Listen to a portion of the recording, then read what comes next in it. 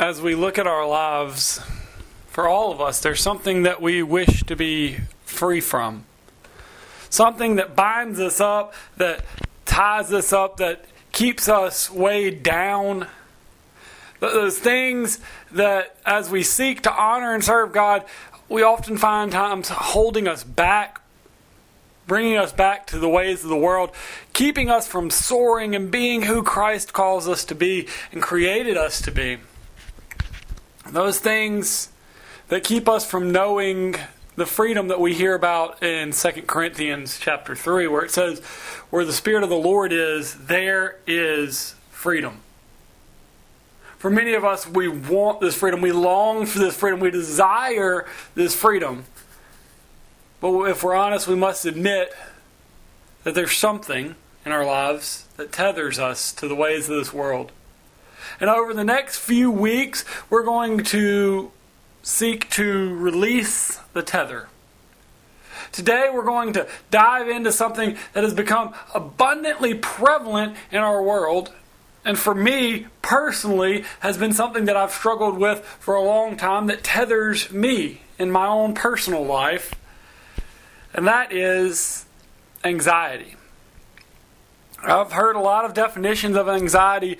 One is that it's the feeling of inner turmoil caused by uncertainty of a potential loss or failure. Or I've heard it be referred to as anticipatory fear. Or as Max Lucado refers to it, anxiety is a meteor shower of what ifs. And whatever definition you use to define anxiety, it's rooted in the unknown. It's rooted in what ifs. It's rooted in a future that we cannot predict. And in 1 Peter chapter 5, verses 5 through 7, we hear this. It says, "In the same way I urge you who are younger, accept the authority of the elders, and everyone, clothe yourselves with humility toward each other. God stands against the proud, but He gives favor to the humble." So, wait a minute. I know you're probably thinking, I just stopped at verse 7, but we're talking about anxiety. Why do we need to look at pride and humility? Well, as I've started to realize in my own life, and what happens with pride is pride presents in a manner that says, I've got this. I've got everything under control. I'm in control here. I don't need any help. I'm self-sufficient. Whereas humility says, I don't have this. I need help. I can't go this alone. And for many of us in our world, we are told, we are given the orders, we are directed, if you will, towards pride. Being self-sufficient. Being able to stand on your own 2 feet, not needing anything from anyone. But the problem with pride is that it so easily can shift us to being too self-reliant. As we begin to believe I can carry these issues, I have everything under control, we begin to operate in this belief of self-reliance. And if we're not careful, if it goes unchecked, it can lead us to telling God, I don't need you either. I got this. I'm in control. I can control anything. I can control all of it. I don't need any help. Any control freaks out there? Is this ringing true for anyone that we try to control everything because of fear of what may happen if we alleviate control? And I know this to be the case because this is what led to my anxiety, was my inability to release the tether of control. And I'm sure for many of us, it is the root of our anxieties. Anxiety stems from carrying something that we weren't meant to carry, from trying to control things that are beyond our control. Some of us are trying to carry people and problems that are beyond our control, that are not ours to carry. And for many of us, it leads to us being unwilling to release our own tether of control, because if we alleviate control, we don't know what may happen. And so therefore we hold on to control, believing that we are in control. And all it does is builds up anxiety, believing that we are in control of everything. And therefore we have to make everything just right. And we're also afraid to alleviate control, because if we do, what if? What if I alleviate control and things don't go well? What if it doesn't benefit me? And so we continue in 1 Peter 5, where in verse 6 it says, "Therefore humble yourselves under God's power, so that He may raise you up in the last day. Throw all your anxiety onto Him, because He cares for you." So what are those burdens, those anxieties that you're currently carrying that you need to let go of? As I've heard it said, what are those moments, what are those things in your life where you need to say, this is not my circus and not my monkeys? What are those things that you have taken on, those worries and concerns of friends and family, those things that are beyond your control of how people are going to act or react to things you do? What are those things that you are taking on that are causing you anxiety?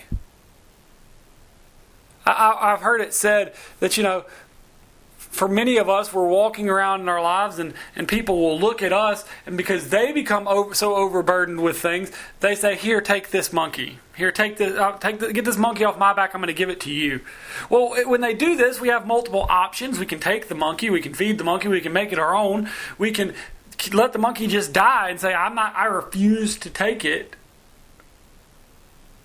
Or we can give it back. But for many of us, myself included, we become so enamored with trying to do the right thing and trying to please people that we take on so many monkeys off of other people's backs and put them on our own, that we don't even realize that we now have a 15-pound gorilla that is crushing us. And it's something that's beyond our control, because it was never ours to deal with to begin with. And what do we do with that? What do we do with this anxiety that arises from things that we can't control, from things that are not going the way that we think they should, from those what ifs that arise in our mind and those worries and those fears? Well, the easy answer would be to follow what we hear Paul say in Romans 4:6, where he says, "Don't be anxious about anything." I say the easy answer because if we could do that, then none of this sermon would be null and void. But that's a lot easier said than done. And the first thing we need to realize is that this is written in the present active tense. And if you're an English major, then you know that this means not to be continuously anxious. Don't allow things to bring about constant anxiety within you. And we hear that and go, oh, okay, well, for some of us, that's a lot easier to do. We go, I get anxious every now and then. But some of us, we hear that, and that makes us even more anxious, because we live under this burden of constant anxiety, of what if, and overthinking and overanalyzing and taking on things that are beyond our control. And it makes me wonder what it looks like to live that out. What would it look like if we put some other words in there for you? Because some of you are going, this is not something I need to worry about. But what if I said, don't be anxious about this virus? What if I said, don't be anxious about who the leadership of our country is? What if I said, don't be anxious about your future? Don't be anxious about the decisions your children are making or your marriage. Don't be anxious about that test. But the verse goes on and it says, in every situation, by prayer and petition, with thanksgiving, present your requests to God. And the peace of God, which transcends all understanding, will guard your heart and your minds in Christ Jesus. See, that's the difference of anxiety, is peace. But as we hear this even, it's difficult in every situation, to give up that control, to cast our burdens, if you will, unto Jesus, to lift it up in prayer and petition, to not be anxious. But notice it's not just don't be anxious. It says, cast it all on Jesus. Because He cares for you. But first off, how do we know that Jesus really cares for us? And we see this lived out in the cross, in the life and the ministry of Jesus Christ, that we know that God looked down and knew that we were stuck in our sin, but that Christ came and paid it all for our sins. Not that Christ had any sins Himself. And that He loves us that much, then we know that He cares for us in our anxiety, in our worries, in our fears. And we may cast our burdens unto Him. And for many of us, we hear this and we go, well, I don't want to bother Him. I don't want to worry Him. But Peter tells us, he says, cast all your cares upon Jesus, upon Him. This is something that we know that we can do, but we're not always willing to do. And I think some of it is rooted in the fact that means that we are giving up control.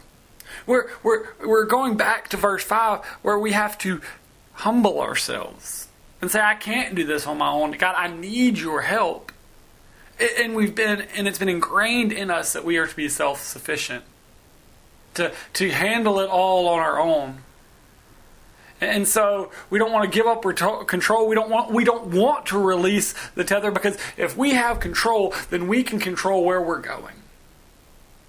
And we lie to ourselves, and we believe that. And for some of us, we go, okay, I'll give God a little bit. But what we need to also realize is this is not a one-time event, but what we are called to do is daily practice giving up our worries, our fears, and our concerns to God and seek His peace. So how do we go about this? How do we go about releasing the tether of control and anxiety? Well, I always like to say that if we want to know how to do something, we could probably look to the author and perfecter of it all. So let's look at what Jesus did as He was sitting there getting ready to go to the cross, and He goes to the Lord in prayer and He says, Father, if there's any other way, take this cup from me, but not my will, but yours be done. What we see is that as He's going through these worries, as He's going through kind of this anxious time, if you will, He talks to His friends and the spiritual support system. He talks to His Father. He cries out to God. He talks about his feelings. So how do you deal with your anxiety? When's the last time that you were really open and honest about what you were feeling and able to share it with others? Do you have that core group of friends? Do you have that support system in your life? And if you don't, I strongly encourage that you seek one out. And maybe another helpful thing is to let anxiety be that ping in our lives to lead us to prayer. You don't know what I'm talking about the ping. If we're sitting here and all of a sudden your phone goes ping, you have to see what happened. You have to see what's going on. You have to go look at it to know what the ping was all about. And maybe that's what we need in our lives, is that very moment where we go, ooh, I'm feeling a little bit overwhelmed. I'm feeling a little bit anxious. I need that to be the moment where it reminds me to let it go.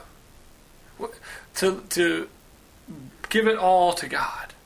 Because as we know throughout our scripture, there's no storm that God can't bring you through. There's no obstacle that God can't help you overcome. There's no enemy that our God cannot defeat. And there is no heartache that our God won't heal. And we know all this. We proclaim to know all this. So we're called to turn our anxieties over in prayer. To talk to our Father honestly about what our heart is saying. To give it all up.